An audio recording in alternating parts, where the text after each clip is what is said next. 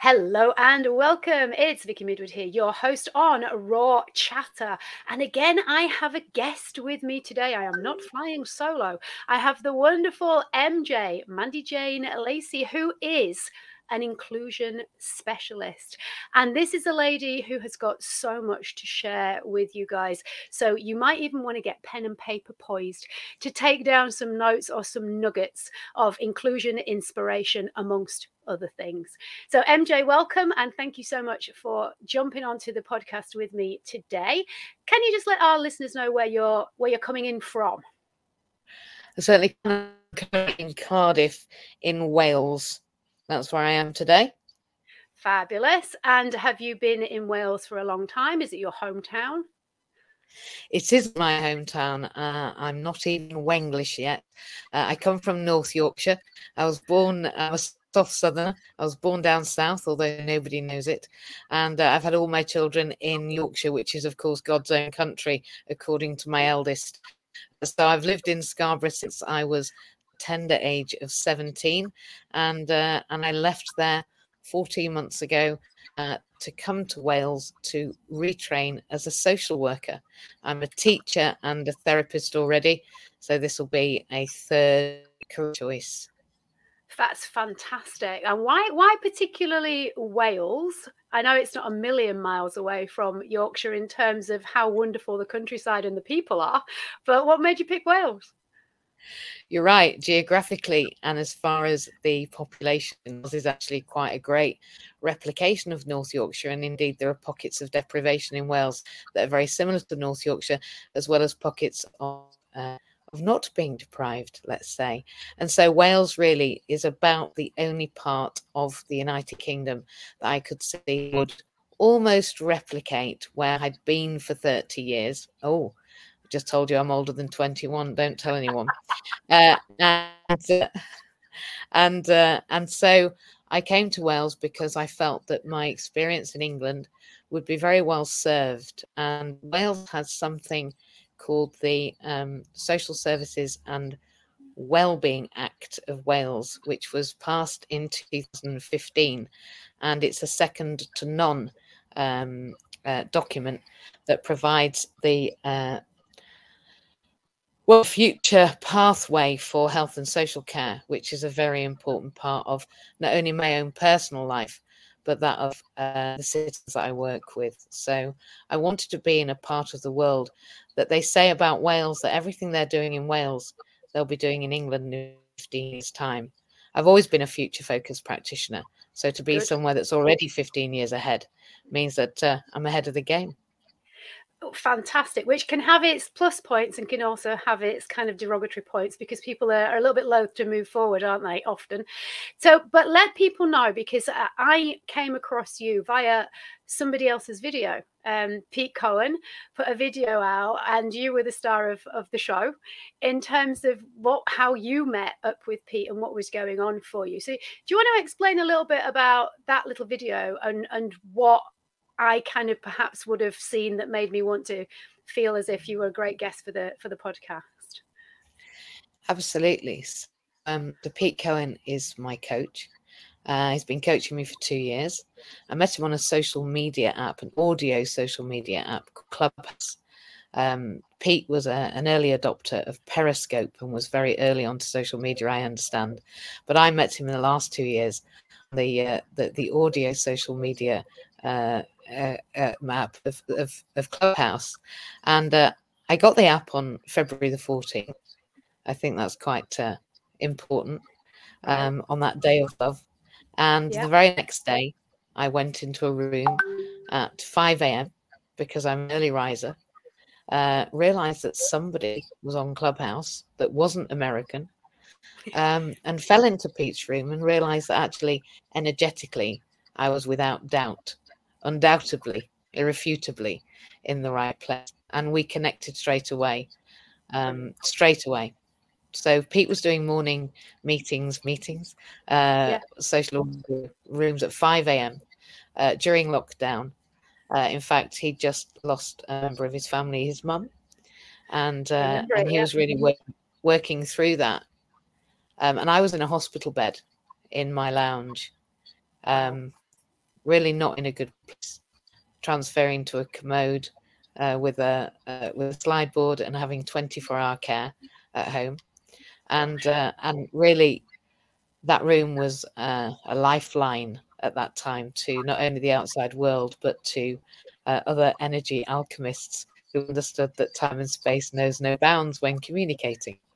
Yeah, right. And so this is where kind of the video and the story comes in, because you have had all kinds of physical issues, and I hate the term, and you probably hate it too, but you are classed as a disabled citizen. And the video was of you with your struggles with parking your car and getting, well, it wasn't a car, actually, it was a van, wasn't it?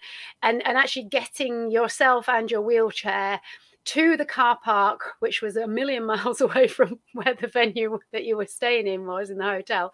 And you actually been able to open the doors and get in, and you were going to do it on your own, weren't you? And this is where Pete sort of asked, "Would you like a hand?" And hence the video. And I just thought, yeah, I can see that the energy that was coming from you was very much, I am an independent lady. But what I loved about the video more than anything was the conversation that you guys were having on the way to your vehicle, because you were talking about very matter-of-factly the things that are kind of frustrating and that hack you off, and that you want something done about. And I was like, yeah, I need to speak to this lady, because this is the stuff that we can all relate to some extent. But you were actually saying, I think, what a lot of people were thinking and what a lot of people want to say. So you were in a wheelchair, and just to let people know, is that where you spend a lot of your time, or are you mobile at times? Do you just need a wheelchair when you're out and about? Do you want to let people, and do you want to share with what actually you have gone through? Because you mentioned there that you were in a hospital bed in your own house, having to transfer to a commode, which I'm sure is just like, I can't even imagine how challenging that must be, but also needing somebody to be with you all of the time as well, and never having space for yourself. So share a little bit about what is going on for you at the moment. Okay, so I've been in a wheelchair since I was 30, and as we know, that was a little time away, a couple of decades. Wow. And I went into a wheelchair because of I've got a musculoskeletal condition. I've got a chronic condition which is life-limiting, and it affects all of my joints. I also have osteo and rheumatoid arthritis and osteoporosis. My joints aren't replaceable. That's the problem. And they're also very, very hyperflexive. So I'm hypermobile. Right. Wow. I'm incredibly bendy. Everything dislocates. Super bendy lady. They come out of, you can put my hands backwards. It's a bit of a trick, bit of a party trick. So I've been in the wheelchair for 2 decades. And coming out of hospital was a hospital bed because my lift was broken. I do have a lift in my home in Scarborough. I've been in there for about 17 years. It needed replacing, funnily enough. It broke during COVID, of course. Difficult for it to be replaced. I was intubated for 19 weeks after my heart stopped, and my carer resuscitated me on the floor. Oh my God. I went into York District from Scarborough. I wasn't aware. I was taken into York. Nobody thought I would come out. The only living member was called. They came to see me through a window, and I carried on breathing. Wow. Coming off intubation, they put a DNAR on me, which is do not artificially resuscitate. Yeah. And fortunately, I came round for a little while. Was aware of what was being said. I was out of the ICU then. I was in the next one, which is critical care, I believe, before you go on to the coronary care ward. And I asked what was going on. I managed to get some sense. I was told I had a DNAR. I threw the oxygen mask, asked for the doctor to come. I was told it was a group of doctors that had made that decision. So I asked to see the group of doctors. Good for you. They weren't very keen on the idea. And I explained that I would be son. And so they came. I asked them to remove it and explained if they didn't, then I would have to get somebody from the legal service to sort that out. and I wouldn't sleep until they did. So I literally stayed awake all night until the decision was made to take the DNA out. Once it was, I went to sleep with the oxygen, and eventually got home, much to the surprise of the doctors, because they didn't actually think I'd get off oxygen. They thought it would be very difficult, and they were very frightened that I would be coming home with oxygen. It's a major thing to be able to transfer oxygen everywhere, and so it was a real fight. But I did. I got off oxygen and got home, and it was in one of Pete's rooms, actually, the third time my heart had stopped. And I'd been back in, and actually they'd already heard me on Clubhouse. I was out of hospital and I was recovering, and then back in again. And so I went on Clubhouse because it was 6 o'clock, and Pete had moved his room to 6 o'clock. And I went in, and he said, I went on stage. He said, "We've been worried about you. Okay?" And I just said, "Yeah, I need to get cardiovascular fit." And he said to me then that in his head he was saying, "What do you mean, woman? You need to take a breath. Actually, you need to recover. You don't. What do you mean? You're not going to survive the day, let alone get cardiovascular fit. What are you saying? This woman's not going to actually survive." And he said, "I didn't like to say anything, but like, what? Couldn't have been any further from where he thought I'd be." Amazing. And so, just what do you think gave you that determination and that strong sense of, you guys are going to listen to me and you're going to do what I'm telling you to do, because if you don't, this is what's going to happen? And you did stay awake until they did it, so you did follow through. What do you think gave you that determination to just go, no, this is not happening? Well, apart from the fact that I'm a mum, okay, so I knew I wanted to be a parent at 13. There's not very many teenagers say to their school teachers, "Yep, when I leave school, I'm going to be a mum, I'm having babies." That's not what they want to hear from a 13-year-old. I already knew at 13 that I was born with a metaphorically, a bottle in one hand and a Hoover in the other, said my friend Tracy when we went to college. But I had all three of my children. I had my first at 21, and so my eldest is 31 this year. There we go, telling my age again, considering I'm 21. That's good time travel. I am Doctor Who.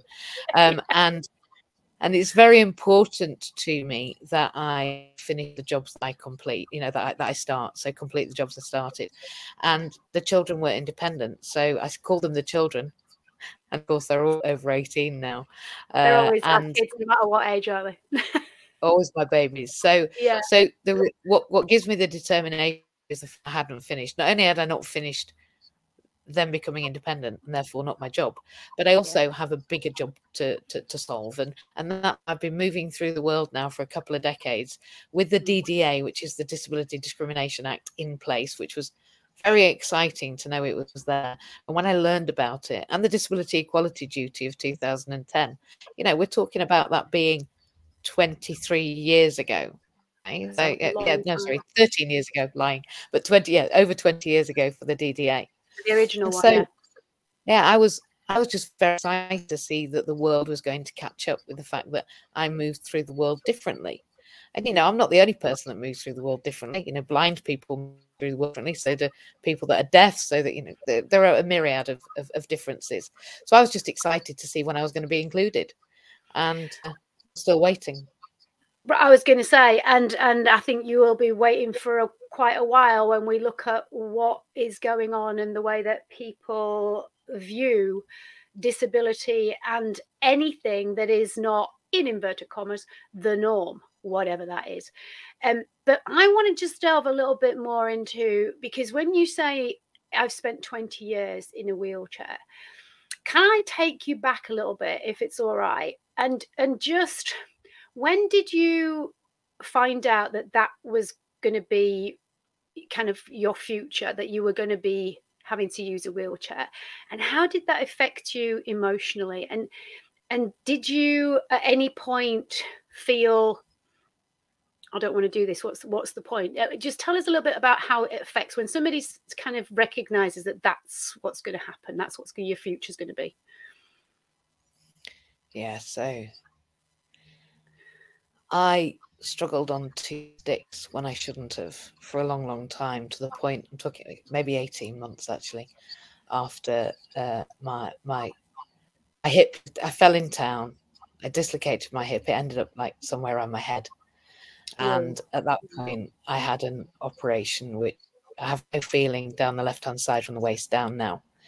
Right. And I have different feeling, I think, in the right side. It's definitely not as sensitive at the bottom as it is at the top. Right. So I was trying to manage on 2 sticks against all of the advice. And the last time that I walked, I say walked in the loosest sense of the word, I decided to take my mobility vehicle with my wheelchair in the back, with my children, down to McDonald's for breakfast. And at the end of the road, it was on a pedestrian area. It was only a few shops down on at the road in Scarborough. And anyone that knows where the McDonald's is, it literally is at the end of the road. It's a few shops away.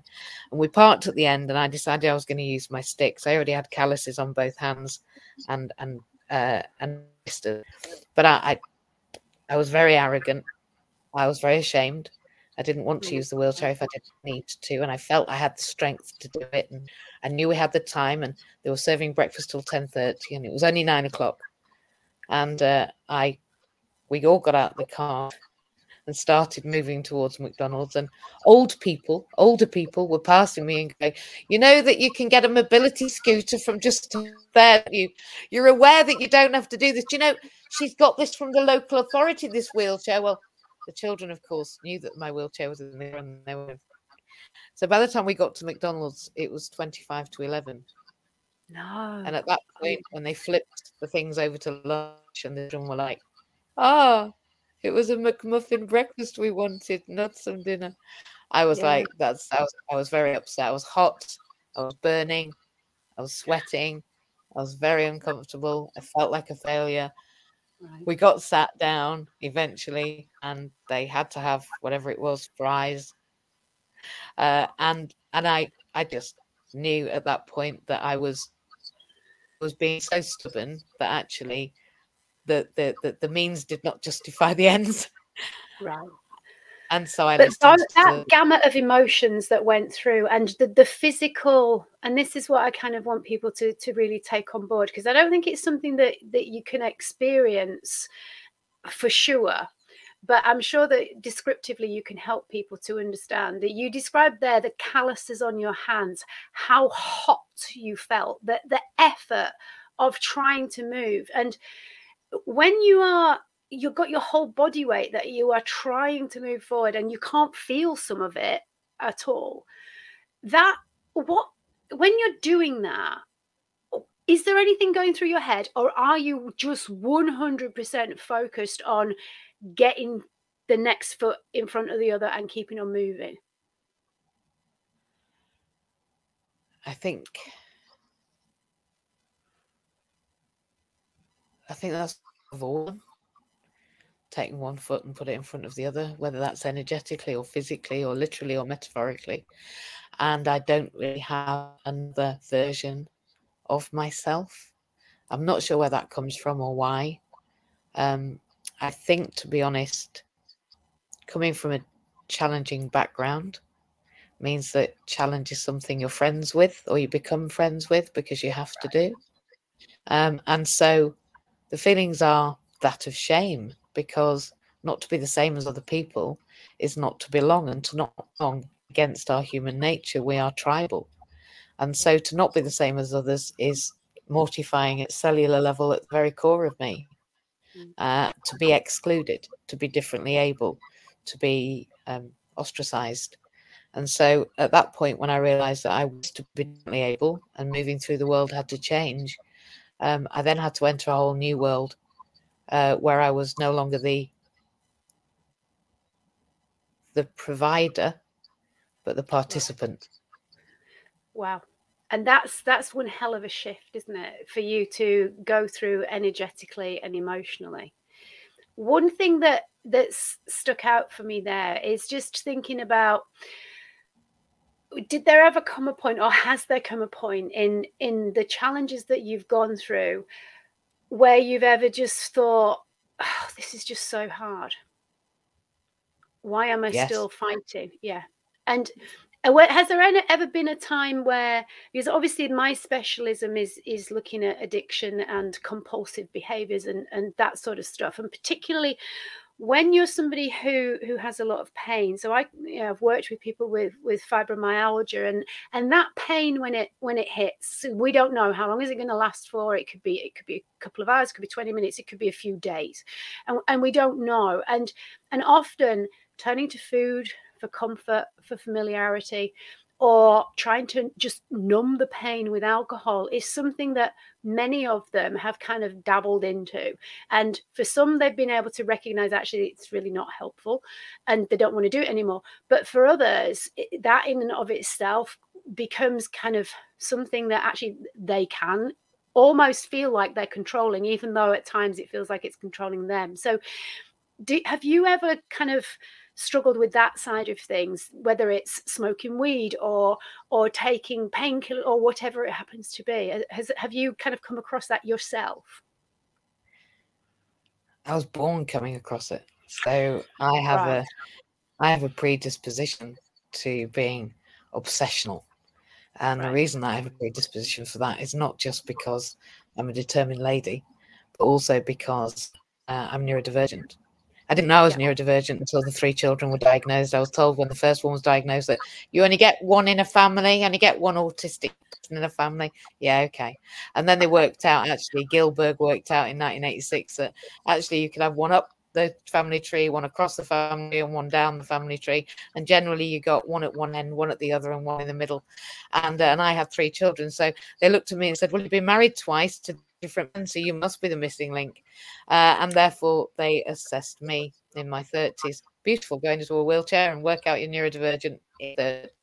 And so my predisposition to obsessional or compulsive behavior or addictive behavior was in me.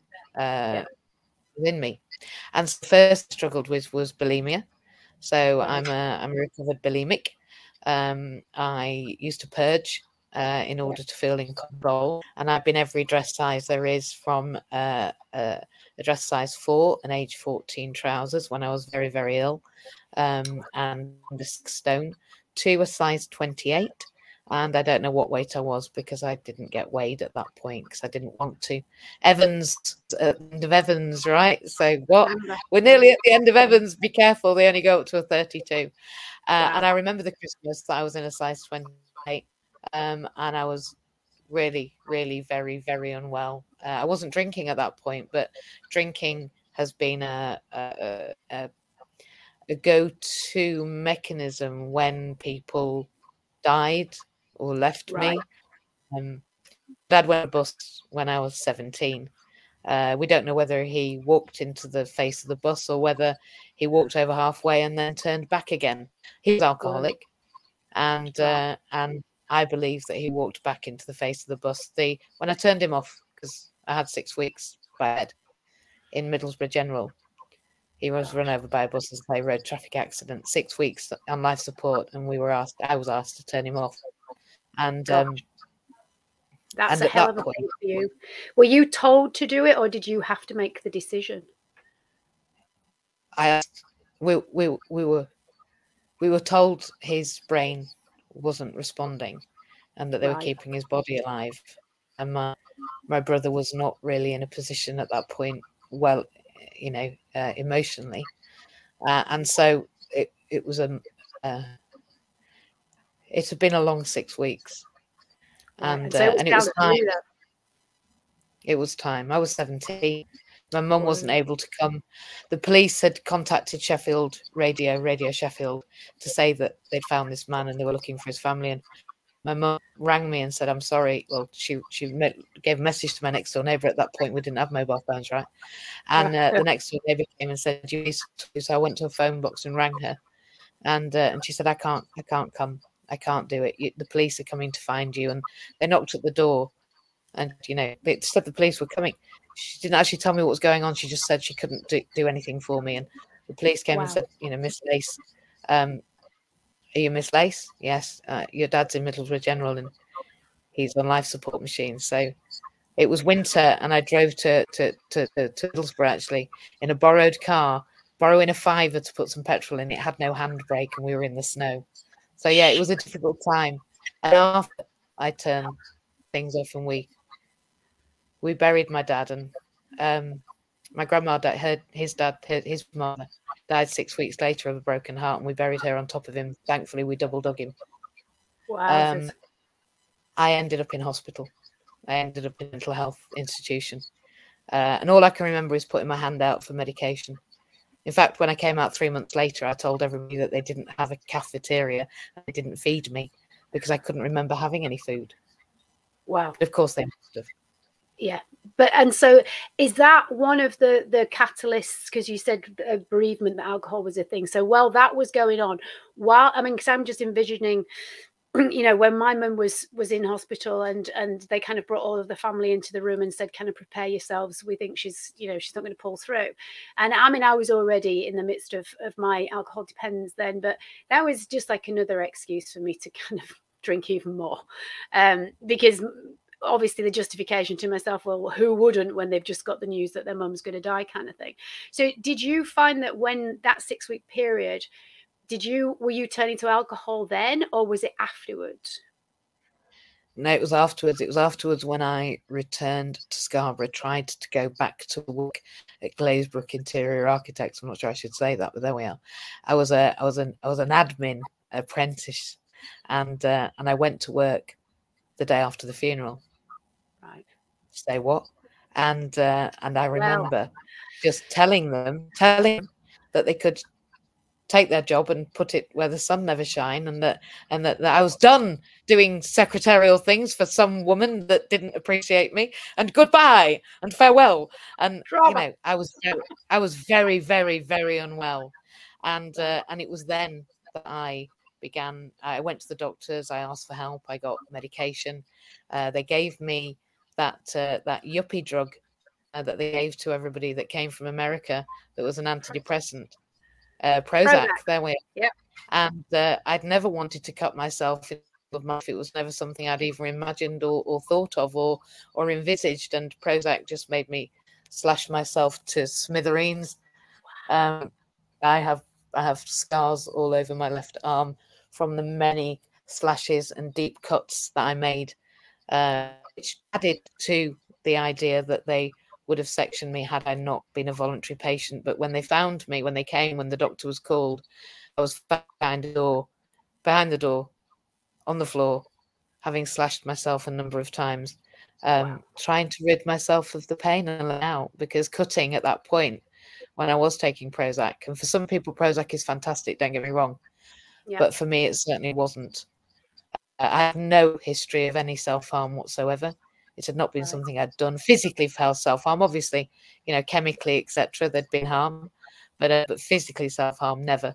And it was an obsession. I couldn't help myself. It was just the only way to let the pain out. And so I was found cutting myself. And the doctor, Dr. Timperley, an older gentleman who I very much respect, to me that day, it doesn't have to be like this. It will it will get better. There is something beyond here. Amazing. So I agree that guy was able to share that with you, and for you to believe him enough, because that's half of the battle, isn't it? In what is your head telling you? Because if your head's telling you that's a load of rubbish and you don't believe it, it makes it really, really difficult. And I think what I'd just like our listeners to understand is, which you did qualify there, is that Prozac can and does help some people, but we've got to remember that just like food or alcohol or any substance that goes inside our body, we don't know how it's going to affect us, because how our receptors and our hormonal system, our neurotransmitters, how our kidney breaks stuff down, our whole system of assimilation is very individual. And so there is no, this will help you and you'll feel this, this, and this, or this won't, because we just don't know. And this is where also helping people to understand that self-harm is a way of releasing pain. But like bulimia, the actual action of doing it becomes very addictive. So it's not the stuffing in the food necessarily for bulimics, it's the getting rid of it. It's the vomiting and the throwing up bit that's the addictive part of it. That's why we want to keep on doing it. And it's the same, isn't it, with self-harm, that it gives you what you want, and forget the consequences. They don't pop into your head. When you feel the need to release that pain, it's instantaneous. And this is where it can be a challenge to get over it. So they sectioned you, I'm assuming, then, or not? You were voluntary. Well, they were to section me, okay. And they said that, there was a doctor and there was somebody else, there was a psychiatrist, and there were my potential in-law, because I was actually at my partner's in-laws' house, because we'd moved in with them, right? Because we were not okay on our own. And so it was a group thing. They were talking about me, but not without me. And I realized that if I did say yes, that this policeman was not going to get me, basically. That's how I felt, that if I didn't, if I did as I should, then it was going to be less scary. And I was quite scared. I was quite scared. And so I agree. And I got to say that the doctor was just very gentle. And it was his love, really, the fact that he was there for a person, not for a patient number, that made me realize that he really, it's a difficult job. I now understand proven health practitioner, and I understand the premise as a trainee social worker of how somebody becomes with their liberty reduced and into a mental health institution, and how serious that is, and how many people it takes to sign that off, and who needs to agree. But he did it in such a way that I was a voluntary patient, which meant that once I was in there, negotiation for my freedom, as it for me to be safely back out in the community, was much easier. And he must have known that. I knew nothing about the Mental Health Act at that point. I just knew that it couldn't go on. I knew I needed something. I didn't know what, but I think it was probably just a rest from the world. I was going to say that sometimes is what we need, a complete change of environment and circumstances, and just the time and the space to be able to just go for a moment, which is what happened to me when I was in rehab. And people who have read my story a little bit, and I've shared this before, will know that was the biggest thing. And I share it in the chapter of the book that I'm in. And it was just that space to actually find out, what am I really feeling? What am I really thinking? How am I? Who am I? for me was more the thing. And just jumping back into what you were saying, that I can kind of see why you have the determination and the drive that you do, because from a very young age, you were forced into, from what you've said, situations like your mum basically saying, I'm not coming, you deal with it, at 17, to actually have to get on with it and just deal with it. And so this is where, when you recognize, I think early on, that you have got the ability, that you are capable of doing this, even though there might be a horrific fallout afterwards, in and of that moment, you did and you could do it. And this is part of what kind of you're doing now, isn't it? Because you're helping people to recognize that there is more available to them, and they don't have to put up with not being included. And by the way, there is this happening, and let's help you to get a part of it. And so just share with our listeners now some of the amazing stuff that you are helping people to be able to do because of your adverse circumstances and what you've learned. Absolutely. So I call myself an inclusion specialist because, as I've said earlier, I span education, mental well-being, and now health and social care. And I believe they are important tenets for a human being's life, particularly if they experience intersectionality or difference. So in order for me to lift myself out of what I found, which was the poverty of welfare benefits, the poverty of disability benefits, the poverty of having a husband then who was rapid cycling bipolar, moving on a little to the man that I married. Then after that, he was diagnosed with that condition, and my own challenges, and then the children being born, all of whom have some neurodivergence or systemic condition that comes from genetics. I then had to move through all of those areas. So I went to the Open University and accessed something called Disabled Students Allowance. I then graduated and wanted to work and became a teacher after being a nursery nurse, because nursery nurses don't get paid as well as teachers. And so I became a teacher. I then went into work, and at some point in that journey learned about Access to Work. Access to Work is a good program to help disabled people move into and remain in workfulness. But there are challenges with all of these systems. I accessed psychotherapy for many, many years through the NHS because I was a person that they recognised really required some heavy duty therapeutic intervention. And I'm very grateful to my therapist, Robert Tyson, who is a tireless advocate of people being accepted and acceptable. I graduated from him and he actually became my clinical supervisor. I went into psychotherapeutic training with a gap between being therapist and then supervisee. And he actually had the psychotherapy counselling service that we developed in Scarborough before COVID. So I've moved through all of these things, and through my experience, I realised that actually none of it was connected. The left hand didn't know what the right hand was doing. People didn't know what to put in what order or in what way.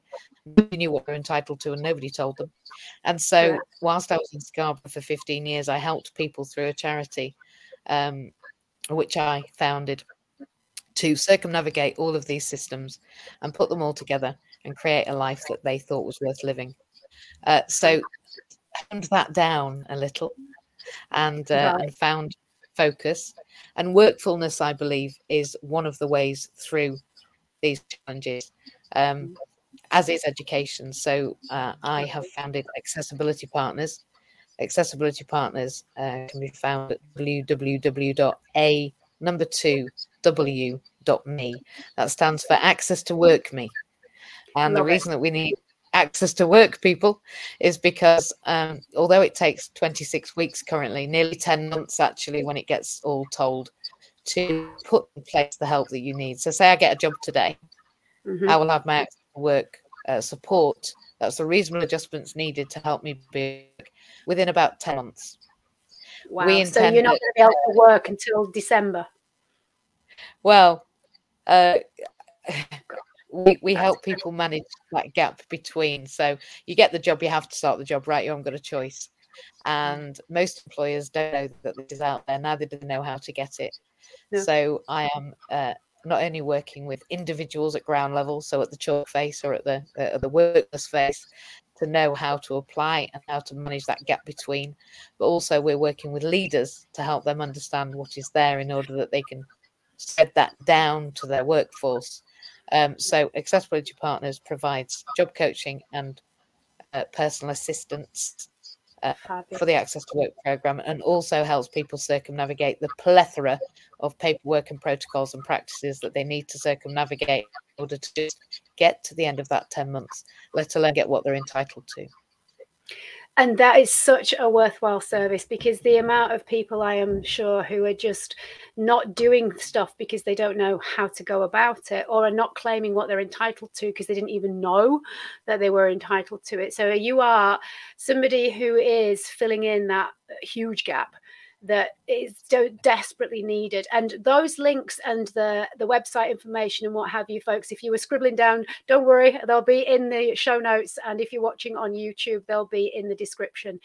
So you'll be able to click on those links. And on talking of links, because I'm sure that you are wanting people to connect with you and have conversations, and you want to offer their services to leaders who may be able to help get the word out and what have you. So can you share with us, what is the best way for people to connect with you? Absolutely. So if they go onto our website and click that contact page, or send an email to at mj.a2w.me, then they will get a response from one of my personal assistants. And we're a growing team. We are literally growing as we speak. I can't really grow fast enough, although we need to do it slowly, catching among carefully, so that what we're providing is of quality. We are person-centered and outcomes-driven, and I like to think that everything we do holds water across, the DWP, health and social care, and mental health well-being. And so we have a lot of I's to cross and to dot and T's to cross. So that's the way to get in touch.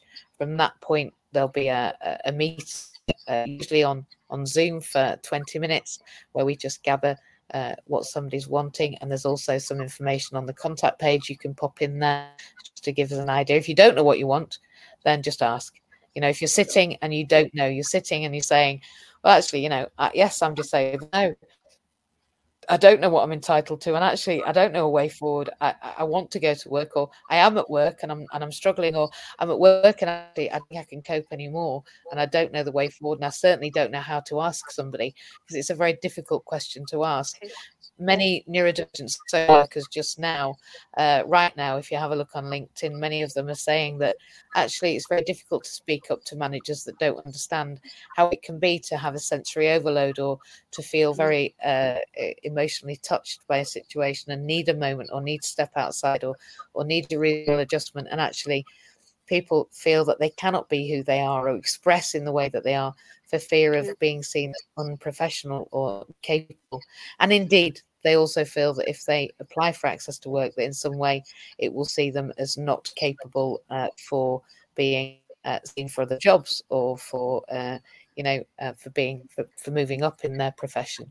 So we have to move this discrimination, is what it is. It's unfortunately, when we hold negative assumptions, when we hold that unconscious bias, which we all do, every one of us, it's because we look to see ourselves. There's a part of our brain that likes to look for what we are, to look for something that looks safe. And we only know what's safe by our previous experiences. And when we see something that doesn't look or sound, feel like us, there's a part of our brain that shouts help.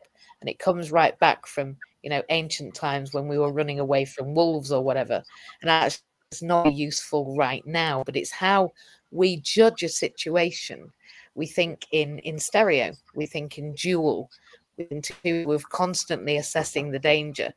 And as a result, it can be very challenging not to misunderstand the and so that we've got to remember that unconscious bias is more than a preference. And actually, we have to examine our own unconscious bias in order that we can be providers or facilitators that know that we're doing that, in order that we can include people and not judge.